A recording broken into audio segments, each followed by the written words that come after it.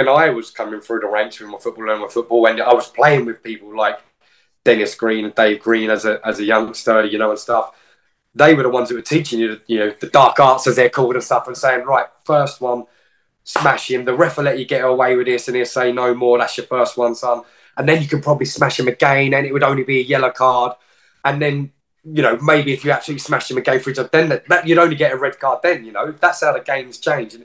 But certainly now, if I sort of played now at a decent level now, I don't think I wouldn't see many minutes on the pitch.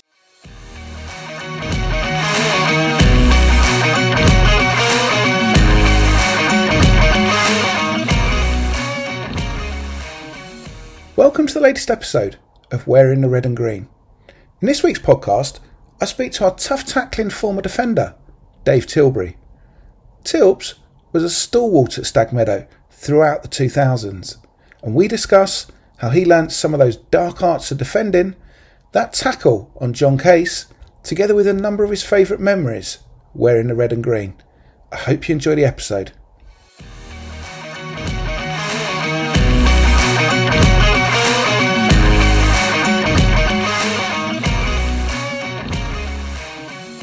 Hey Tilbs, thanks so much for joining the podcast.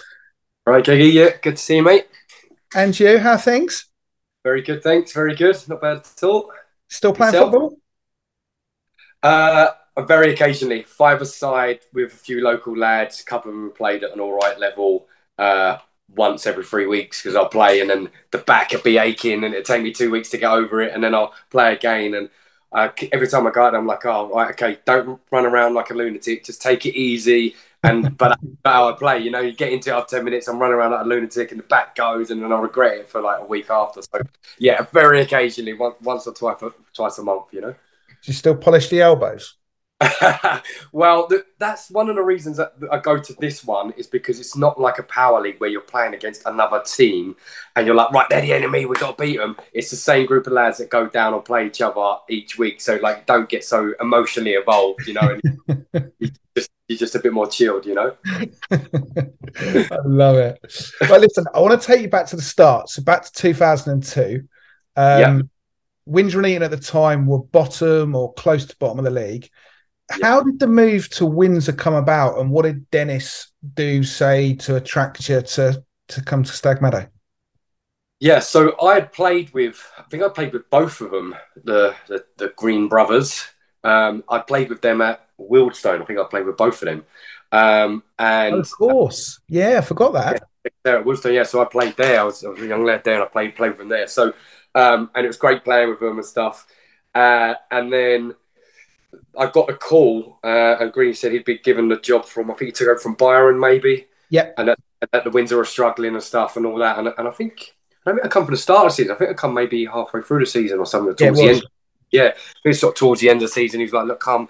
I think he sort of held his hands up to me and said, we're bloody terrible at the moment, but we're trying to build, and we know we're not going to do, we're not going to finish anywhere great. We're trying to scrape and survive this year and building for next year, really. And I knew what Dennis was like, having sort of played with him and his brother, and I was like, yeah, okay, jumped at the chance. I love that. And obviously I guess that season, no teams could get relegated, right? So it did allow players like you, I think Chippy, Shaggy, that came in during that period just to, I guess, settle with no pressure. Yeah, and that's what he sort of said. He said, like, look, we're no good and, we're down near the bottom, but don't worry, we're not getting relegated, So, because if manager's a hard sell to say, we're in a relegation dogfight, you're going to come along, everyone's like, no, see you later, mate, I'll see you next season. Him and Fergie, who obviously was his assistant, they were like, look, it's no one's getting relegated. So, yes, we've almost got to forget about this year in a way, try and build together and think about next year, because this year doesn't matter to so sense because you can't get relegated, And that following year, obviously worked, right? Because we had that FA Trophy run, which was fantastic. Like, what were your memories of that trophy run? And, well, it starts from, obviously, like you say, bringing in at the end of that year, I myself come in, a few other players, Chippy, Kieran Adams, people like that. And, well, Chippy was a space cake, like he was just a wonderful guy, but an absolute space cake. And I remember one game I was playing with Chippy, I think it was away to Harrow Borough, and he said to me, Tills, what are we doing here? And I said, what do you mean what are we doing here? He said, what are we doing here? I said, playing against Harrowborough away in a cup or whatever, a league game, like, we had to play football. And he's like, "Mate, what are we doing on earth?" And I'm like, "Chippy, go away from me. Like, what are you talking about?" I said, "Flipping, you are a space game." I said, "Don't talk to me. Go over there on the far left. I'm right back. Stay away from me, you know." But what a great player. You had like him on the left side. You obviously Sean had Dyke on the other. Dyke on the other, who again was a country bumpkin, absolute. I think he had too much fresh air out there in the fields because he would when he come to the car park. It was, "What's wrong with your car?" He thought it'd be clever to cut the suspension springs on his car so that it would like lower his car, so it was like a low rider. But of course, going over that bumpy car park at the time, it was just sparks flying off his car every time you come in. You're like, bloody hell, I've got these two absolute flipping space gates on the wings. But what players, you just look to give them the ball and they would get down and cause damage. And I think that year as well, I think you said David Carroll come in, and I think Parso come in as well that year, Yeah. rightly. And like great players, just adding great players, sort of set us up for that cup run, like we from having that disappointing year last year at the end when we all come in and Green took over to all sort of being like, okay, we've got that. And obviously brought Craig O'Connor in that year. Yeah. And, when he come, he was a sort of young lad and a bit of a sort of left winger, really, he was. But because we had Chippy on the side, he wouldn't get in the side there. So Green sort of threw him up top. And, Craig got on the weights and more weights and more weights. And he ended up being flipping wider than he was taller, Craig, and and just a ball of energy. He's one of them characters, like love him or hate him. He would be on the pitch. He would just be nosing everyone up. He'd be nosing you up, the defenders up, their manager, our manager, the ref, the fans. We would just be a live wire everywhere. But I think that energy is why he done so well for us and why he fed off Chippy and Dykey, and why he went on to bigger and better things. Like that energy took him to better places. But in terms of that side for that year, that was, we had a good side, especially a good attacking side. We could get at people, and we proved that. With the cup run. I think if I remember rightly, we beat someone like Tame. Yeah, that's when Hilly dived in the hay, which was frozen. That was unbelievable. I don't know what the hell the hay was doing on the side of the pitch. No idea why that was there. But I remember, I think he come on and scored the winner or something, Hilly Gordon Hill. And he just done this dive into the haystack, and I remember we celebrated with the fans and thrown up in the air. So that's a nice memory. He was a good character. And I think just little things like that when you're in a side, it just sort of bonds the lads and everyone's buzzing on. Just, as silly as it is, those little things just help lift us and sort of lifted us into the game, which I think was the Saturday we drew with them at home, didn't we, Vauxhall Motors? We drew at home. Yeah, and after we drew at home, because they were a good side, like they were a quality side, like league above, top of the Northern Lion or whatever. I think they played QPR in the FA Cup or something earlier in that season. But after we drew that first game, did the lads think, "Oh, maybe we've lost the opportunity"? We obviously went into that replay, but suddenly in that replay, we were unbelievable up in Liverpool. I think almost probably the other way, Gigi. I think it was like we were scared a little bit going into the first game or whatever you want to call it. But after getting 1-1 against him, it wasn't like he was like, "Oh, okay, well they're just human like we are, and I'm playing in a better league and stuff and that." But actually, we knew that we could get at them, and that was the thing. We knew with the wingers we had, Craig up top in live, quality of Dave Carroll in the middle, and a few of the other players around the pass. We knew we had a chance, And I think when we went up there, like Green set the stall out to go, let's get at them, let's get at them. We've seen we can get at them. Let's get at. And that's what we've done. The first 20 minutes, I think we went 3-0 up or whatever. Yeah, it was unbelievable. They did not know what hit them. It was just one of those unbelievable games where you're almost like going, how the hell has this happened? Look, don't get me wrong, after we went 3-0 up, it was tin hats time. It was flipping absolute, I think it was Trevor Bunting in goal. We just got peppered. It was absolute tin hats time, but we hang on quite all right and, dealt with the pressure that they applied to us. And yeah, getting that victory was, one of the big nice memories for being at Windsor and having that run. I think it was. Did the guys think they could go on and win it after that? Because so many big teams, I remember that season, had got knocked out. Yeah. you do look at a draw and go, hang on a second, we've got a bit of a chance here. You know, it's always that way in those when you progress in those sort of bigger cup competitions. You either want the biggest team, you know, so you get a great game, or almost the lowest team, so you think, okay, that's an easier game, you know. Yeah. And obviously, we went on to play Aylesbury, and I think we were fairly confident. But I think, if I remember, we also had a few injuries around the time. I think I was injured. Um, and I think there was a few others that was injured, and I can't remember certainly that game, but around that time, I remember there being a sort of few injuries and stuff and Yeah. that, you know. So I think it was it was disappointed to beat Vauxhall Motors and lose to Aylesbury. You know, you go from that high and being that great team up at theirs away on a Tuesday night, and then you go to that low of losing, even though. If I remember, it was a game we drew to Aylesbury, didn't we? And then the replay, was that right? Yeah. Replay. I think Davis Carroll scored flipping a weldy, I think, late doors. Yeah, send it into extra time. Yeah, I remember smashing it in. And then obviously went to extra time and penalties, if I remember rightly. We went it was. Yeah, it was. And that's a bad way to go out on penalties, you know. It's literally a lottery, anyone can win, and you've been on that run. It feels unjust, but just, you know, what else you do? You've got to end the game. You know, you can't go on forever. You've had two chances, and we didn't take the chances we have, and so that was disappointing going out in that way. You know, you'd rather have got beat by Vauxhall Motors up there, really, in a way. You know. And Dennis brought you mentioned like Dave Carroll earlier. Dennis brought in a few experienced players like Jason Cousins and Scotty. What did they bring to the squad, and what did you learn from particularly someone like Jason Cousins and getting to play alongside someone like Jason? Yeah, so I think Cuzzo did Cuzzo come in a year after that. I think Year maybe. after. Yeah. So I think it was after the one. So it's funny because I think it was Cuzzo that I'd seen on like Saint and Greavesy when he absolutely flying kicked someone, like tucking him around his neck kind of thing when he was at Wycombe Wanderers. And I'd seen that, and I remember seeing it as a kid, funny enough, and or a younger lad, shall I say? And so when I see that, I thought, oh, me and him are going to get on all right. He knows a few tricks and stuff. And you know, that year you brought in Cuzzo.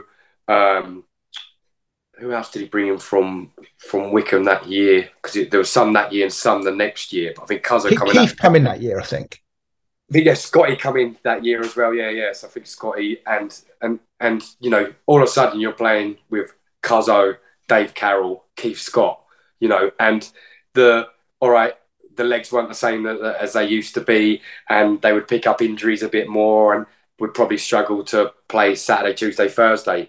But when they played, like, you know, it was, and especially for me, it just helped my game in terms of the little tips that you either knew or forgot about because you're just too lazy to do it in your game, or you've forgotten about them, and some new stuff and that, you know. So even though I wasn't a young lad, I was still like learning bits of the game, you know, and or I'd learned and forgot because just of laziness and stuff and that, you know, and they just reminded you to be better and play better and try and play your best. But also that they would get you out of holes. You know, if you was in a hole in a tight squeeze and you know you could trust them and you could rely on them and you could give them the ball and say, yeah, go on, cheers, you know, get me out of trouble here. Or you could find Scotty with a long ball and you know he'd be on the end of it, you know. So yeah, it was great playing with them to learn, but also it was great for my game. You know, I really benefited from having those sort of players around.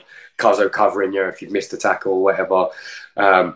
Being able to find David whenever he's got two players on him, just give it to him, you know, smashing up field Scotty. So personally, my game actually, like, you know, was beneficial because of them having them guys around.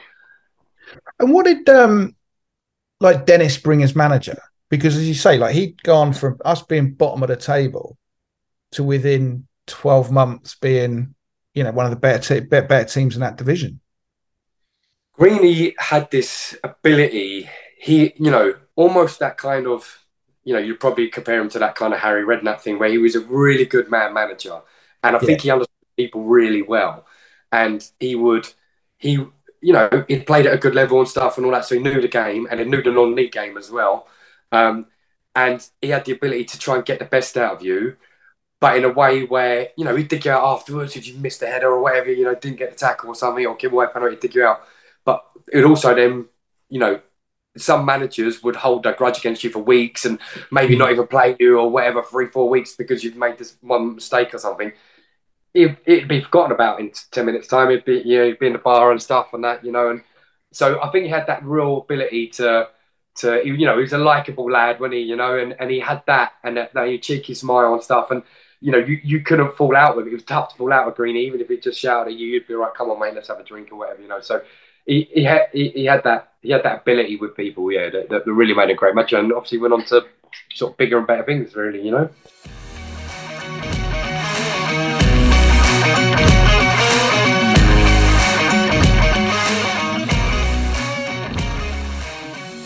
Now, the following year, we challenged Lewes for the title. Yes. What were your memories of that season, and in particular the away game down at Lewes?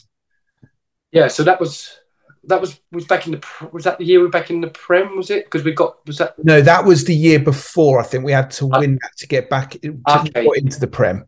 I think they promoted like the top 6. That's in the top 6, that's right. Yeah. So and yeah, I remember now, and we were sort of pretty confident in getting in the top 6 because we had a really good side then. Green Managers had some good players, and it was great being in. For me, you can't beat being in a title run, and you get the whole season out of it. The cup game against Vauxhall Motors and stuff is great, but you don't sort of every week you're not thinking about the cup. Here, occasionally you'll play a game and we're in the next round. But the league, if you're in a title race. Every league, you're buzzing. Everyone's talking about, did so-and-so beat so? It's a 1-1 draw over there. That means we're up 1, So each week you're buzzing, the fans are buzzing, everyone's there. So you can't beat that for the morale around the ground and the feeling you get when you're going out there. And it really helps lift you, You're going out onto that pitch and you're not just away on a cold Tuesday night to somewhere in the middle of nowhere. You're like, this is flipping massive 3 points on the table. We want to win this, So that against Lewes was a good run. And I think we sort of, if I remember, over sort of Christmas, we were top for a while. We actually went top. Yeah. And, that's great. And that's, everyone's trying to shoot you down. So the pressure's on. So everyone's coming to you going, you're top of the league, you're top of the league. And I think we went down there, and played them away, I think maybe just before Christmas. And my good friend, I think, played for them then, who actually played for Windsor. I can't remember if he played for Windsor before or after. So Tony Reedy.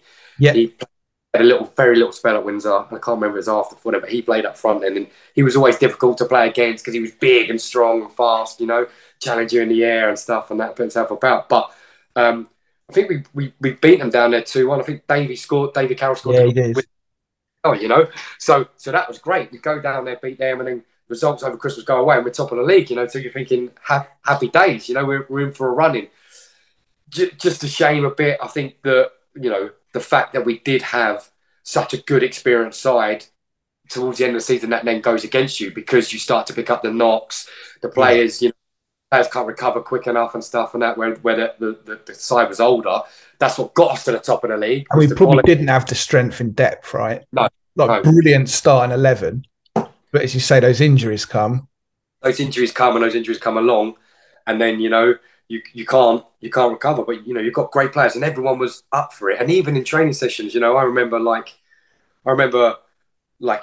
Cuzzo 2-footing Craig in training, just because everyone was so up for it, and then that turned into a fight on the pitch, and they had a little roll around and stuff. But I love that because for me, that means people aren't sacking it off and just turning up, want to turn up, get their money and go. It's like people want to win, even in training, and we sort of had that about us, which was great, That's what I think got us really where we was in the league, made it such a good team that we had. It was, just unfortunate we sort of fell away a bit, We fell away a bit with the injuries, which is disappointing after I've done all that hard work,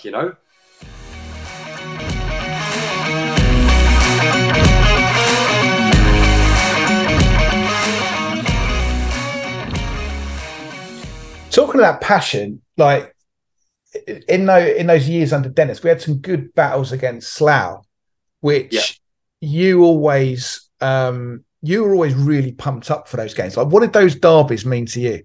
Yeah, I loved them because I loved it when the fans were buzzing, or the fans hated you on the other side and were saying, Tilbury, or and I loved that. That's really spurred me on and got me going. So there was that massive rivalry for Windsor and Slough, and there was always that, and the fans got angsty, and also it was it would always be like a lot of them were the Christmas Day, Boxing Day event, or the New Year's Day one. So it was a great time.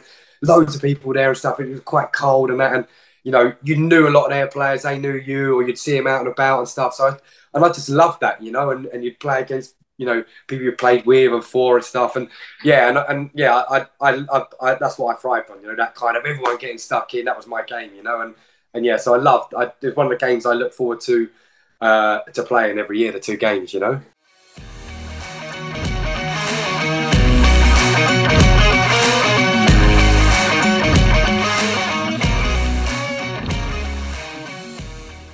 Now, listen, the following year, Dennis left about midway through the season. How much of a shock and disappointment was that for like you and a lot of the players? Like, did any of you see it coming? Yeah, well, like you said, because obviously we finished. I can't remember if we finished the season before, but it was enough to get promoted back into the Prem. I think we've come third in there maybe, but we got promoted into the Prem, and that was great. So that was good stepping up a league, and he brought in a couple of great players at the start. I think he got Holsgroves in, so yep. Holsgrove come in. Lee Kersley come in, great player. Fat Elvis, we called him because he looked like Elvis, but with a few more pounds. And he'd stand in the bar, and the ladies would just literally queue up to speak to him. He had that like rugged, good look about him, and he could play. He'd been at Spurs and stuff, and he could play. And I think we'd already lost Craig. I think Cuzzo retired. Craig had gone to Maiden. Yeah, so I think Craig had already gone. But it was weird, yeah, because if you're in trouble and you're right down the bottom of the league, you almost expect the manager to, the rumours start circling and people like, bloody hell, he could be going soon and stuff. But there wasn't that, and we'd had a good side and we'd done well before we got promoted, so you wasn't expecting that. And all of a sudden, it literally come out the blue, I think, didn't he sign someone and he took him with him? Like Dean Holdsworth, he signed and took him with him, or someone, or Dean Clark. Dean Clark, that was it. Dean Clark, he signed. Dean Clark, he signed and he played a game or a couple of games, and then he's gone with him. And you're like, bloody hell. So yeah, and I think what it does, it kind of takes the momentum out of the season, because you've sort of bought into something, and you bought into the club, and you bought into that manager and what he's saying and wants to do, and then look.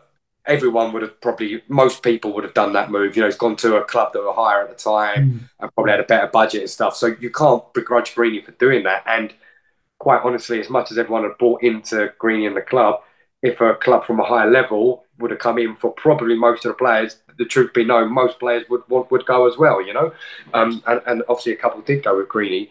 That's football. That's how it is, because you if you're not playing as well, you're going to get dropped, or if you get too old, you don't play. And if you're playing well, you move up, as much as you would love a club and a manager.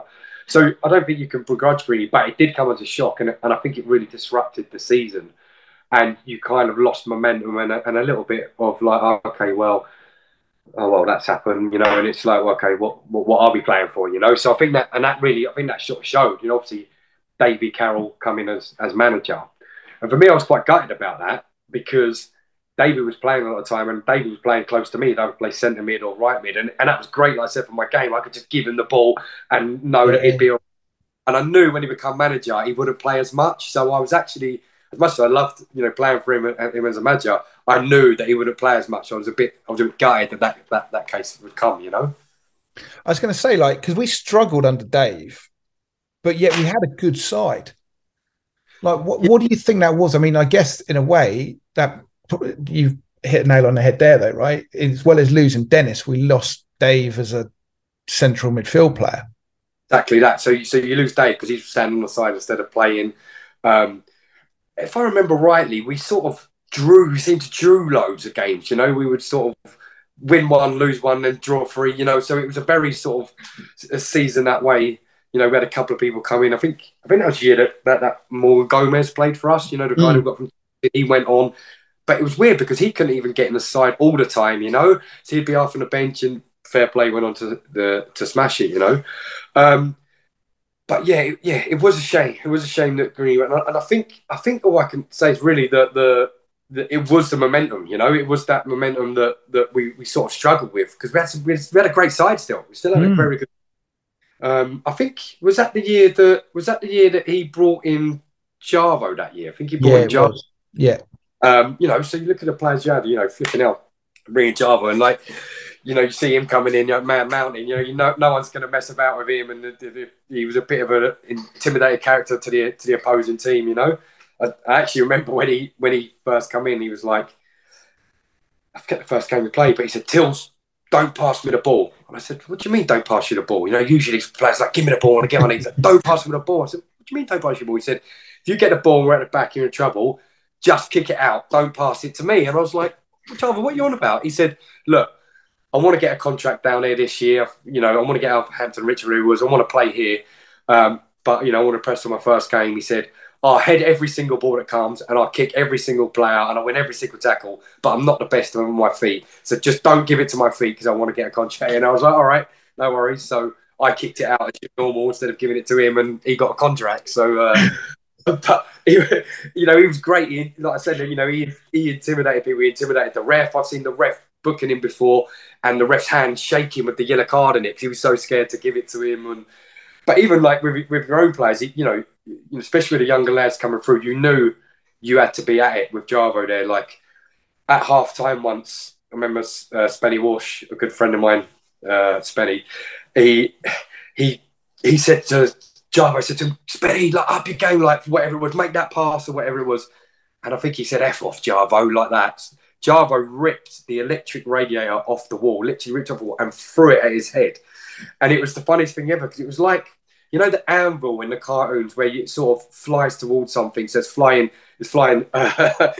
vertically towards Benny's face, and it literally stopped about a foot in front of his face because it was an electric radiator. It was plugged in on a lead, and the lead extension went to its full capacity, and so then it just fell like an anvil in a cartoon down, and Spenny went white, But Java wouldn't take any prisoners, even if he was on his side. He was like, you've got to be at it.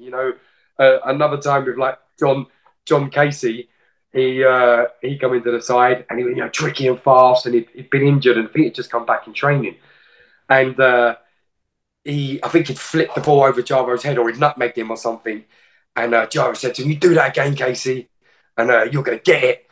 Sure enough, Casey gets the ball again, nutmegs him again or whatever goes past him. Java just walks up to him and I think he kneed him like right in his thigh, give him a little dig. And it's like, "Don't you ever do that, I told you again," like to give him some. Need to say, Casey was out for a couple of weeks on the injury bench again, but he knew never to take the mick out of Java, But you need those players sometimes in non-league. 100%. You need those sort of players, So yeah, it was strange that we didn't do so well, The biggest thing I think is that mid-season change, for me, which took them.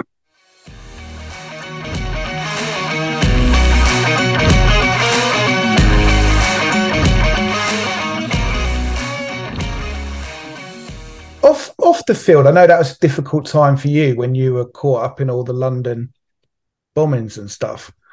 I don't want to get personal into that, but was football a bit of a release for you during that period? Yeah, and once you've stopped playing, you actually realise, you see stuff now about you'll read a lot of stuff about mindfulness and meditation and stuff. And that. For me, and I didn't know it at the time, and I didn't realise it. Yeah. But looking back on it now, reflecting, football was the most mindfulness stuff I've ever done, and still want to play five-a-side football now. I sort of realise that, your phone's completely off. If you're in the gym, your phone's still on or whatever, you get so many distracted. Football's that thing. You've got an hour and a half. You're not getting distracted by your phone or whatever work stuff, but also you're literally concentrating that whole 90 minutes and you're just in that moment playing football.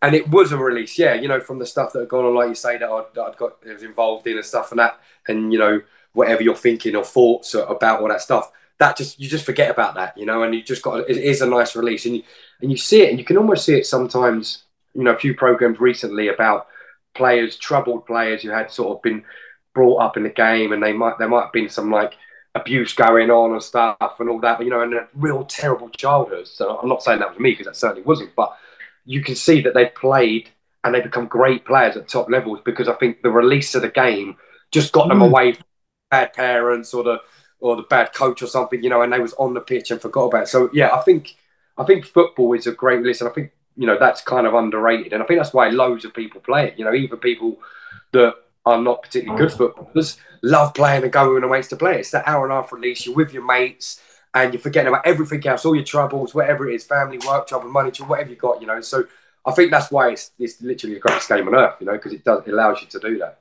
And I guess as well, it just makes you appreciate stuff a lot more, right? Exactly that, you know, and you know, you appreciate as well, like, you know, the fact that you're able to run about and flip in and play the game, you know, and stuff where you look at other things and people are not able to do that, you know. So yeah, it really makes you appreciate of the time of football you had, you know.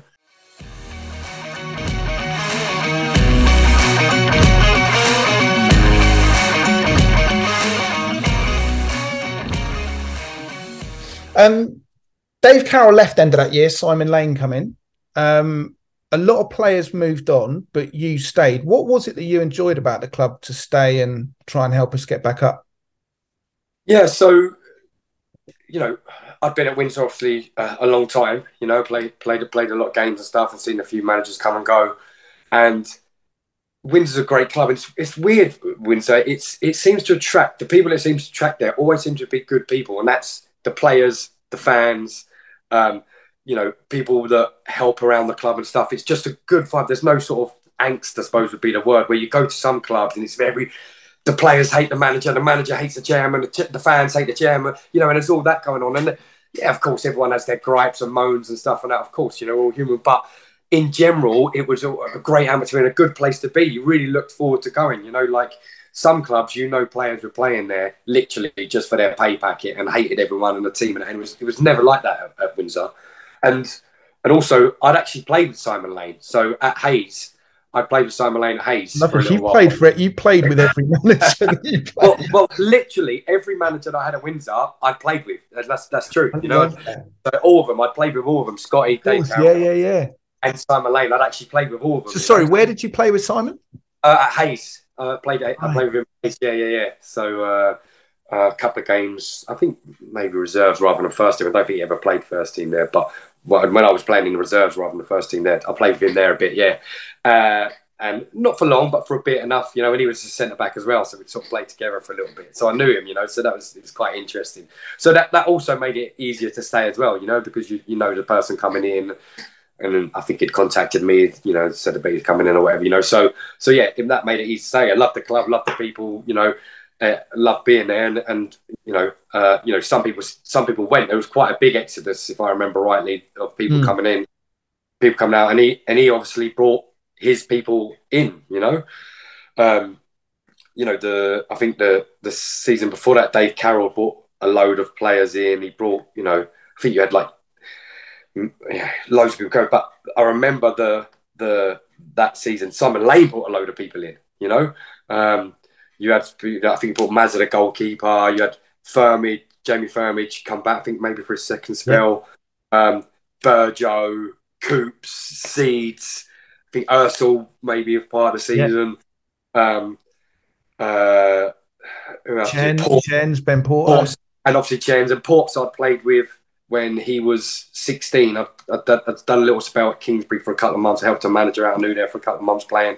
And I played with Ports, and he was 16 coming through the ranks, and he was a tricky little, you know, how he was and stuff. And so I knew he could play the game, so it's good to see him there.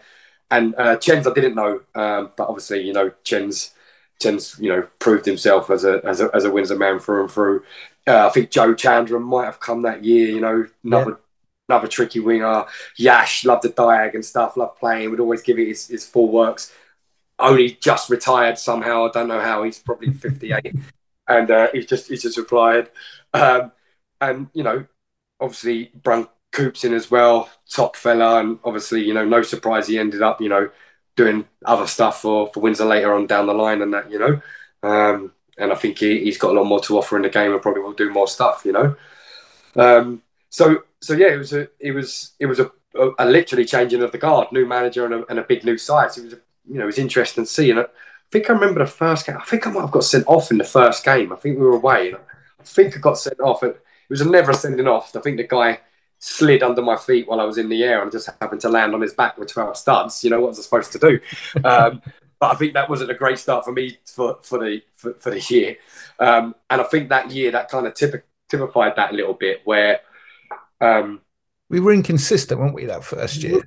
We were inconsistent, and I think, you know, Simon Lane was an excellent coach, and in terms of his coaching and training, was probably one of the best managers I had at Windsor for that. But he also lacked the other side that, like Greeny, excelled at that man management. That kind of like, have a go at you and then have a laugh. So he was learning as a manager as well, and as a person.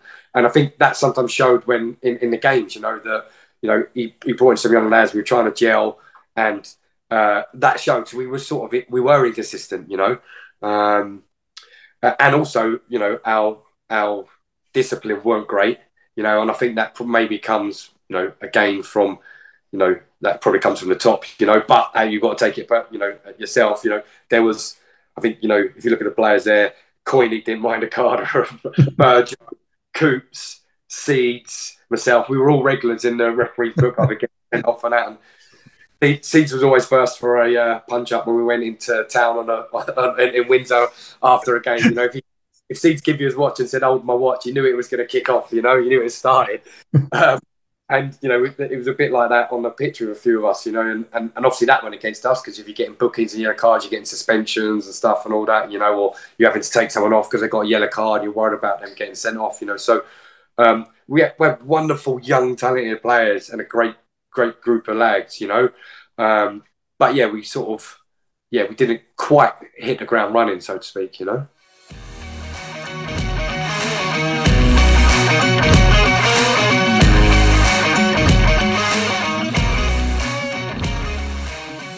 And when you say that about that discipline, do you think that's what helped when Keith and Jim took over? Yeah, because you didn't mess about with them, with either of them. You just didn't mess about. You knew who he was. You respected Scotty because he'd played at a top level, done it at the highest level, scored at the top level, and I played with him as well, so I respected playing with him. And then I think it was the year after that, after Simon Lane left, I think, because I'd left, and I think I come back, if I remember rightly, when Scotty was there, and he said, right, Tills on your back or whatever.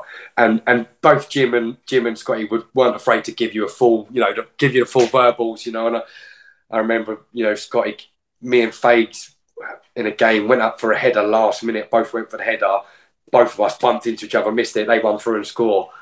And literally Scotty just, tore us a new one, as they said, like me and Fades, just like, full abuse, but it was deserved, and you knew, and it made you think, I'm not letting that happen again, I'm making sure I'm wearing it. You knew you couldn't get away with it, and you had to respect that. Now, one question I've got to ask you, because I don't know if you heard the podcast I did with Chen's, but he was telling me the away game at Truro, there was drainpipe gate. Yeah, but he wouldn't reveal any names who was involved. So I'm going to ask you the question. Well, so that year, obviously, Scotty, I come back, and then I think Coyne had re-signed from, I think he'd been at Marlow. I think he re-signed, and I think he'd grown up on the pitch for his time at Marlow. Let's just say he didn't grow up off the pitch. That might give you some clues, but on the pitch, he was a ginger as a down. He'd zing the ball around for fun, and he was great playing with. But he liked to party off the pitch, And I think he also brought in that year. He brought in like people like Bruce, Kyle, Fags. Yeah. That year, obviously top bloke and a flipping great player. And so we brought in some new characters and some fun characters, and everyone liked a little bit of fun. And I think Kale joined that year, and he loved the party. He would get us dancing in the changing rooms, music on and stuff and all that, Chris Kale, and he would get us going. And so we had a few boys who, it was a lot of the lads at that stage were at that kind of, middle life, kind of like, not midlife crisis, but midlife in terms of mid-20s to late 20s, where everyone's probably not quite settled down, where some of the squads before you had a few plus, everyone was sort of out partying quite a lot and stuff and that. And, some people had girlfriends and stuff, but it was more a younger age. So everyone was out. Yeah. It was hard to control boys. We didn't get many away days in terms of stayovers and stuff, but that, they decided we'd go down on a Friday and stay over. And I think the temptation was just too much for the lads. It was just it's like candy there for babies, and people just couldn't help themselves. And Scotty kind of knew that. and that's why he stayed up till 2 in the morning standing guard. And yeah, a few of the lads that went to town had to scupper up the drain pipe. So, and look, that and I still think that day we would have beat them. And I know it's easy to say, but No, we would have. yeah, we were flying, and yeah, even though few boys went out the night before and stuff and all that, we were prepared. We'd trained the day before. The morning we'd trained down on the beach. I think we went for a stroll or a jog and stuff and that. Like we were at it, and even though the boys went out in town, look, they'd have had a few beers, yeah, of course, but like you weren't coming in at 4 in the morning completely slaughtered. You were just letting off a little bit of steam and no harm really done and stuff. I really think we'd have beat them, and it was we felt robbed when we got to the pitch, and the pitch, although it was a bit frozen and cold, was playable. It was definitely playable. The ball bounced a little bit, and so yeah, that was a tough one to take because obviously, if I remember rightly, they had like 4 players out. Yeah, that we suspended that day. We heard that they had players out, and obviously, we were back in the title race running with them. It was us and them, and they're the sort of tricks of the game that that obviously helped them go. And look, that trip is still one of the, you said you talked about Jens, and obviously I talk about the lads if I see them stuff. That trip, even though we didn't play, and that's the funny thing with football, you have the kind of two sides. You have the football that you really care and love about, but also you have the social side and the time of the lads. That actual trip, look, don't get me wrong, if we could change it, we would definitely rather play them and beat them. But that trip was actually still a great trip, going out with the lads the night before and stuff, training, staying over at a hotel. The trip back, everyone just got lashed on the way back. As soon as the game's called off, we're like, okay, right, let's get on the beers. And I remember we bought a big glass bottle of Scrumpy Jack because we're down there, a big massive bottle. And funny enough, I spoke to Chris Cahill a few weeks ago. He said he's still got that bottle. He uses it as a money jar, so he's got great memories of that trip. Everyone's got lashed up and then realised when they get back to Windsor that they'd parked their cars there on a Friday night and thinking, oh, bloody hell, we've all had a few beers now. What are we going to do about the cars, But that's what happens. But then, so that's a greater memory would have been playing the game and winning, but it's still a great fond memory. And, totally. Stuff and that.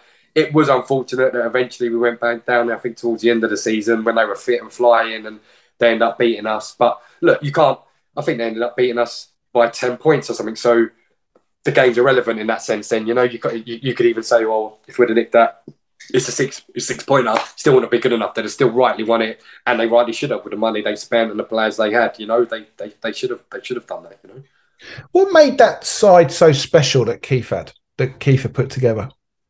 I think, like I said, it was real good quality players, and most of them were in the prime of their football career. Where we'd had, say, like the Wickham contingent that were excellent, and you had all like your, your Chuck Martinis, all that Moroccan crew that come in and stuff, and Tarek and all Tarek and Ayub, I think was the other guy's name, and then you had all cousin stuff. Generally, most of the guys were like towards the twilight of their career, so they're excellent players. But this group of lads were good players, good non-league players, and many went on to play slightly higher. But they were almost in the sort of prime age of their life. They're that 25-year-old kind of sort of age. So you're not a youngster completely trying to learn the game and you're making your mistakes, and you're not really a lot older and struggling with injuries and fitness. So I think that's the sort of key ingredient. And we've got Scotty driving and Jim driving the helm there. You're pushing forward with a lot of intent to do it. And you had the other side as well, because everyone was in their kind of prime of life.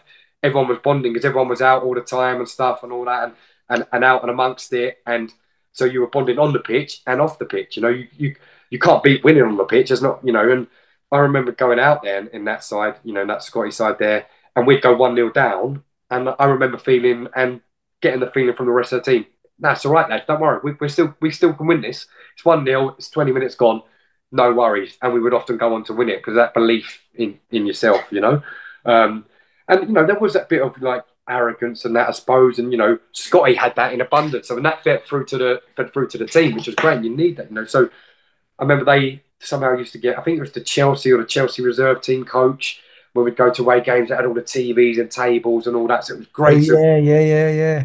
Everyone had that. So like it looked the nuts. You'd pull up at someone's ground and it'd be like shit all over ground, bad clubhouse somewhere, and like, you know, you might get there half hour early to what you needed to be, and we'd just stay on the coach. We wouldn't get off the coach.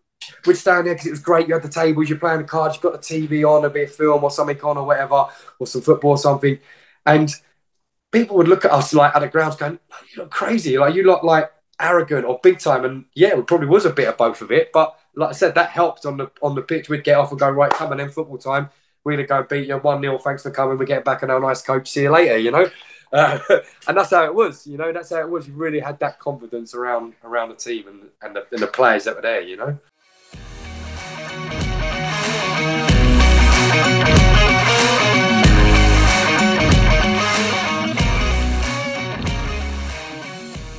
Your final game, I think, for Winter and Eton was that Berks and Bucks final at MK Dons. Now, yes, I could talk to you now about the win, but all I think the supporters want to know about is that tackle on Casey. I thought you might ask this. It's a funny one. I was sort of thinking about it the other day, and actually I was speaking to Chris Cale about it the other day. I happened to see him, and we went to watch a football game, funny enough. And he reminded me before that actually in the semi-final before that he scored the winner, and he reckons that I set him up. But I have absolutely no recollection of that, which is really weird. You know, I should really remember setting up someone to get into the cup final, but it's weird. It's football. Sometimes you just don't remember something. Yeah, totally. He was jogging my memory. I was thinking, I think I remember, you know. And he was like, well, I definitely remember because I scored the winner to get us through. And then I think before the cup final, though, we played in the playoffs. Yes, we did. It's Didcot. And I played and I had an absolute stinker, and Scotty dragged me off before half time. So you know you've had a bad game when you get dragged off before half time. He didn't even let me get to half time. He's like, I just had to get you out of there. He was having a stinker, and I was like, all right, cheers, mate. So I didn't actually expect to play in the cup final. So the reason behind that story is I didn't expect to play. I'd been dragged off literally the week before or whatever it was, and I just thought, just you're still going along as part of the squad and enjoying the day or whatever, but didn't expect to play. And you found out on the day that you was playing, so I was pleasantly surprised. And you sort of, as a footballer, you have to sort of, you do have a mentality change from when you go in to either not being in the squad or being in the squad and sub and playing. You know, it's your energy level and stuff. So I remember sort of getting myself up for a game and getting a few Red Bulls in me or whatever and stuff and all that then, because now I'm playing, you know. And yeah, so obviously to get to your question about the Casey tackle, look, did I mean to go in and commit 100% in the tackle and give him absolutely everything I had, and to let a player that was going to cause us damage because he was tricky, he was fast, he was skillful, he was going to get him behind me? Did I want him running at me all game doing that? Absolutely no chance. Did I want him thinking that every time he got the ball, I'm going to be on him and I'm going to be smashing him and he's going to know I'm there? Yes, and that's why I'm absolutely 100% committed to the tackle and let him know I was there. Did I mean to break his nose? Of course not. You know, he's a pal. He's a friend of mine. I played with him and stuff, and we'd had many nights out, and he's a good guy. But that's just football, and that's the byproduct of it. When you played like I did, you had to play to your strengths, and my strengths were my. It wasn't certainly my speed, and it certainly wasn't my ability. It was my strength and my will to win and to get stuck in, and that's what I played to my strength is, and that's what occurred from that challenge and that game. And I think that challenges like that did help you win the game sometimes, because the players get a bit of a lift from that and stuff. Oh, totally, yeah, 100%. And also when I was coming through the ranks with my football, when I was playing with people like Dennis Green and Dave Green as a youngster, and stuff, they were the ones that were teaching you, the dark arts as they're called and stuff, and saying, right, first one, smash him. The ref will let you get away with this, and he'll say no more. That's your first one, son. And then you can probably smash him again, and it would only be a yellow card.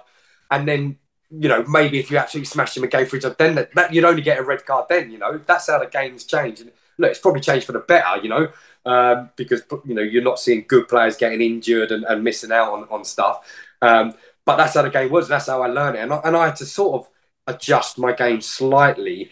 But certainly now, if I sort of played now at a decent level now, I don't think I wouldn't see many minutes on the pitch, because my game was different to how it was now. I was in that kind of transitional period where the game was absolute, Chopper Harris style to let's get the ball down and pass it. And I sort of was in that in between phase and sort of, probably one of the sort of last players that sort of got brought up in saying, right, don't worry about tackling, just smash him, and put your studs down the back of his legs. And that's what I learned as a kid, as that was from the older players, Do you miss playing? Really miss playing, yeah. Really, really miss playing, and miss that camaraderie of the lads. You can't beat that. I look at a lot of my friends. Most of my friends I have in my life are from football and football friends, and you build bonds and friendships that if I haven't seen whoever, I haven't spoke to Jens for 2 years, maybe, or whatever. If I see him in a pub now, we'd probably spend the whole night together and, and all that, and just crack on, and it wouldn't be awkward or whatever, and you just have a laugh.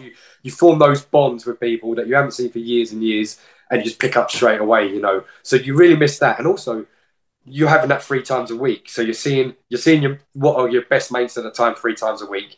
You're keeping fit. So if fitness and that, is important to you, which it was to me and still is, that you're keeping fit.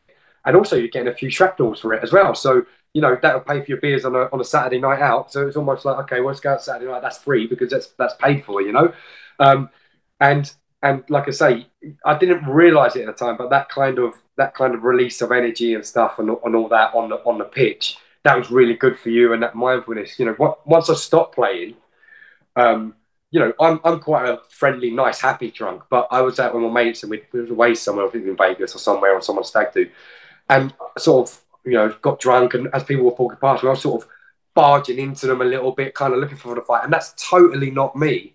And I was never ever like that, and I'm not like that now. But I think that transition from stopping playing and taking all that energy out and getting all your angst, which I certainly did, to then I needed to find another outlet, and then it's a funny thing. You have to sort of be regimented when you stop playing. Say, okay, I'm gonna go to the gym 3 times a week and do some boxing and stuff to take my angst and stuff out there and leave that there away from work and family and stuff. Where when you was playing, although we were only semi-pro and you was only 3 times a week, you still got told when to come, when to train. And that was a great release for you. It's a great release of all the bad energy and stuff like that within you. So yeah, I really miss that side. It was really good for you, I think. That's interesting actually, because that's something like not a lot of people really talk about, is it?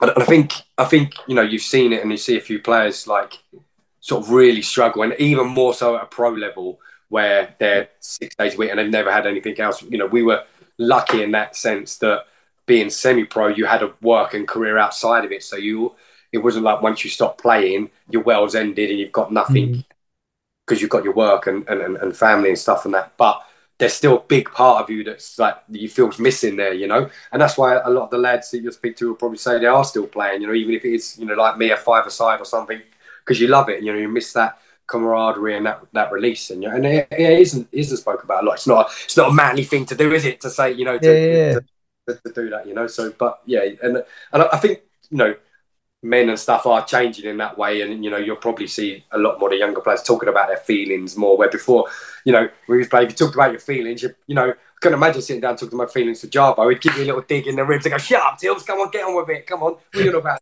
Or even when I shut up Chippy, the story I told earlier, when Chippy was saying, "What are we doing it?" Actually, it's a very probably question that everyone's asked themselves in life for 100,000 years. What are we doing it? But you just don't expect to see it on a football pitch. So I told him, "Shut up, what is he on about?"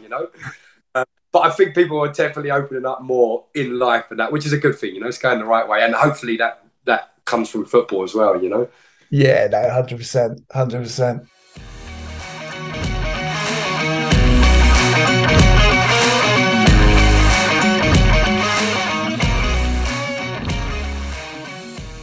Now, listen, I want to finish off with some quick fire questions.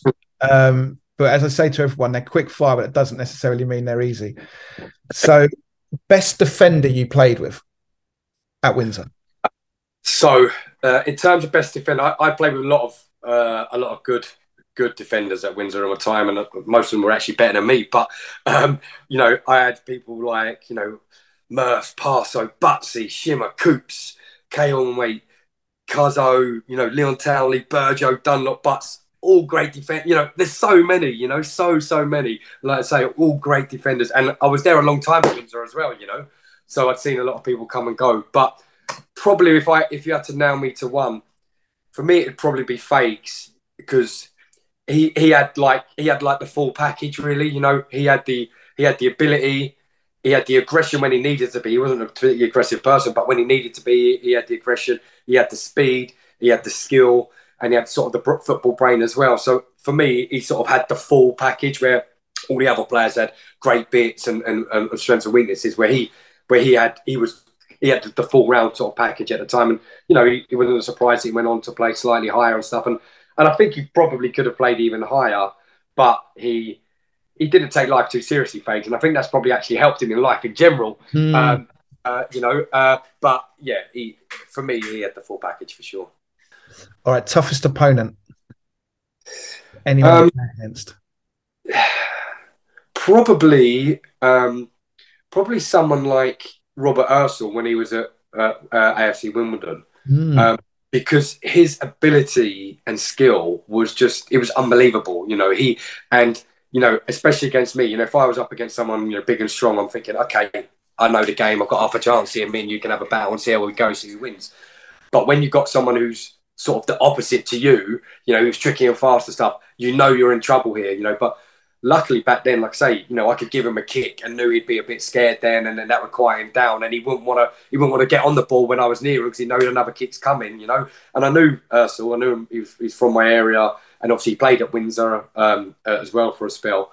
And I'd just sort of pick him up off the floor and go, "Come on, we'll have a beer in the bar afterwards. Let's just get on with it. The next one's coming. You're having it again, But he could make you look silly, and probably did make me look silly a few times, and I'd seen him beat a player, wait for the player to come back and get up, but just so he can beat him again. He's that kind of player.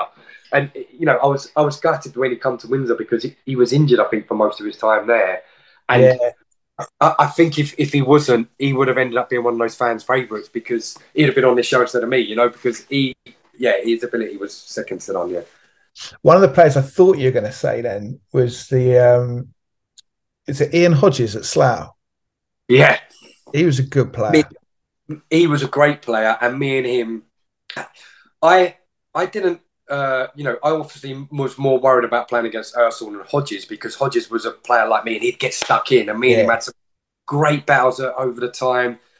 I think one time again, I think I might have flipping broke his nose or something. I think he'd headbutted me or throwing come, and he flicked his head back and caught me in the face. So I think I broke his nose or something.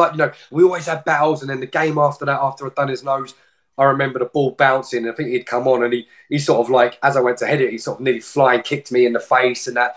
But I quite enjoyed that, because I knew I'd back myself to, might win, might lose in the battle, but I knew where I would, you knew you was always in a game against someone like him, or even playing against Craig O'Connor, someone like that. You knew it was in it, but I sort of thrived on that, and Hodges was a great player, and he could score goals as well. And I just remember one corner once, ball come in, and I was marking him tight, and he literally just gave me a little jink, and he just got a yard of me, bang, header in, done, thanks, and I'm standing there like a mug, and he's just got a yard of me, and you think bloody hell, But I really enjoyed them rather than being fearful of them. Yeah, that's what I enjoyed, and that's what I thrived on, And we had a lot of ding-dongs with Hodges, and he's a great guy and stuff and all that, and I enjoyed the times we played against each other, Best manager you played under?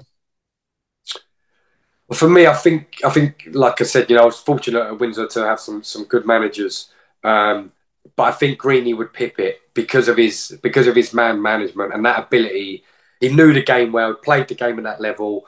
I played with him, so I had that sort of rapport with him, and he knew that he knew how to, he would tell you just blatantly, where you've gone wrong, and he'd tell you, and you know it, and then 10 minutes later, it's not like he'd ignore you in the clubhouse afterwards. He'd be there. Come on, let's go to the club. Let's have a few beers. Stay out with you all night after he's just dug you out in the changing room, buying you beers, showing you his magic tricks with his cards and stuff and all that. And you'd forgotten about it, So I think he had that ability to take it seriously when it needed to take it seriously, but also to let his hair down. I think there was that time where he lost the bet to one of the supporters on the pool table and ended up having to take all his gear off in the clubhouse and run around the pool table naked. No, you won't get many managers doing that, but he had that ability to have that laugh and not care and stuff. But at the right time, he trained hard and he played right. and then afterwards you enjoyed yourself. So I think because of that, and also because he brought me to the club, if it wasn't for him asking me, you never know what the path might have led. So the fact that he brought me to the club and ended up playing all those games there, that Greeny would be the one for me. Yeah. Okay, a two-parted final question: was there ever a team or ground you played against or played at, which you just knew, right, no matter what, I'm always going to do well playing against them? And then on the flip side, was there like a bogey side that no matter how well you might be playing, I hate playing against them, or I hate going to that ground, I always have a shocker there? I think the one I hated would have been Bracknell, because at the time, I think they've improved it since, but there was a massive hill there, Yeah. and it was a massive pitch which didn't suit me, and the hill I struggled to run at the best of times, let alone going up a hill like second half and stuff and that. So I hated it there, and also once we played there on a night game, and the changing rooms got robbed, and loads of players had all their gear nicked and stuff and all that. Some had put it in the valley bag, some who hadn't had it all nicked. So anyway, we had obviously Peter Simpson at the time, who was a solicitor and stuff, so he knew his stuff and he knew the laws. And he's like, under section 7.68, they're supposed to supply a safe where we put the valuables in, and because they never, we can claim on their insurance. The lads are like, great. And I was skipper at the time, and he said, right, Dave, I'll give you the list, write the list out what the players had nicked, and then I'm going to come back to me. So, of course, you can imagine the list. It was like Cartier watches, Rolexes. I think people were like, you might as well put like golf clubs down there and, elephants. It was just, the list was a joke, and everyone, even though people had it, everyone just, they thought it was a free for all. It was open season, So this list that I wrote out, and I was like, oh my God. So I was like, I hesitantly give it back to Peter Simpson. So there you go, Peter, there's a list, and just scurried away and got away from him. And the next Saturday home game, I remember him after the game, he'd come up into the bar and he had the list in his hand, and he just gave me the list and said, don't ever try and embarrass me ever again. And that was it. Like, that was over. He said, the claim's over. There's been no claim. And I was like, okay, sorry, Peter. And I had to go back to the lads and say sorry. And a few of the lads who generally had stuff nicked. And I was like, well, look, we've blown it now. Like, you all tried to be too greedy and stuff. So that always had bad memories in my head. But in terms of the grounds or the team, for me it was this, Slough. I enjoyed that game. Enjoyed. You kind of enjoy it and hate it. It's a weird feeling, you enjoy and look forward to it, and you kind of, that Slough wins the rivalry, so you hate it, but you look forward to it as well, you look forward to it. So it would have been probably Slough in a weird way, because I loved it and hated it at the same time. I think it was more the hate, that was around the clubs for each other, And then was the other one the best players? Did you say that I played with? So yeah. So in terms of, obviously, I mentioned the defenders, but in terms of best players, probably from a pure selfish point of view, for me it would have been Scotty and Dave Carroll, and luckily they played at the same time. But that's on a pure selfish point of view, really, because when I got into a hole and it was tight and at the back and there's a player on you, Dave Carroll would just be there, and he just knew where to go, and he would just make a yard of space, and you would see two players on. And I remember the first time I played with him, I see two players on him, and I just smashed it out or whatever. He's like, give me the ball. And I'm like, you got two players on? He said, don't worry about that. Just give him the ball. He'd take a yard, and it was weird with Dave Carroll. He wasn't particularly tricky or fast, but he just knew, and he'd just drop a shoulder, create a yard, turn. So for me, that was unbelievable. I'd get in trouble and give it to him. And the same with Scotty, really. If there was nothing on, I could just literally smash the ball as high upfield as I could, and he would get on the end of it. And it would make it look like it was a weldy ball from me, and it looks like I found him and I played a cultured ball, but I just smashed it and didn't even look. And he would get on the end of it, and he would always head it or bring it down. So those two players made me look better because they were so good, and they were playing at a level much lower than they'd played. So there would be the two best players I played with from a pure selfish point of view, because they made my game look better. It made it easier for me. Tilbs, thank you so much for tonight. I really appreciate it. Some great memories. Yes, thank you. And thank you everyone for listening and downloading, and look forward to chatting to you all soon. Thanks, mate. Thanks for the opportunity.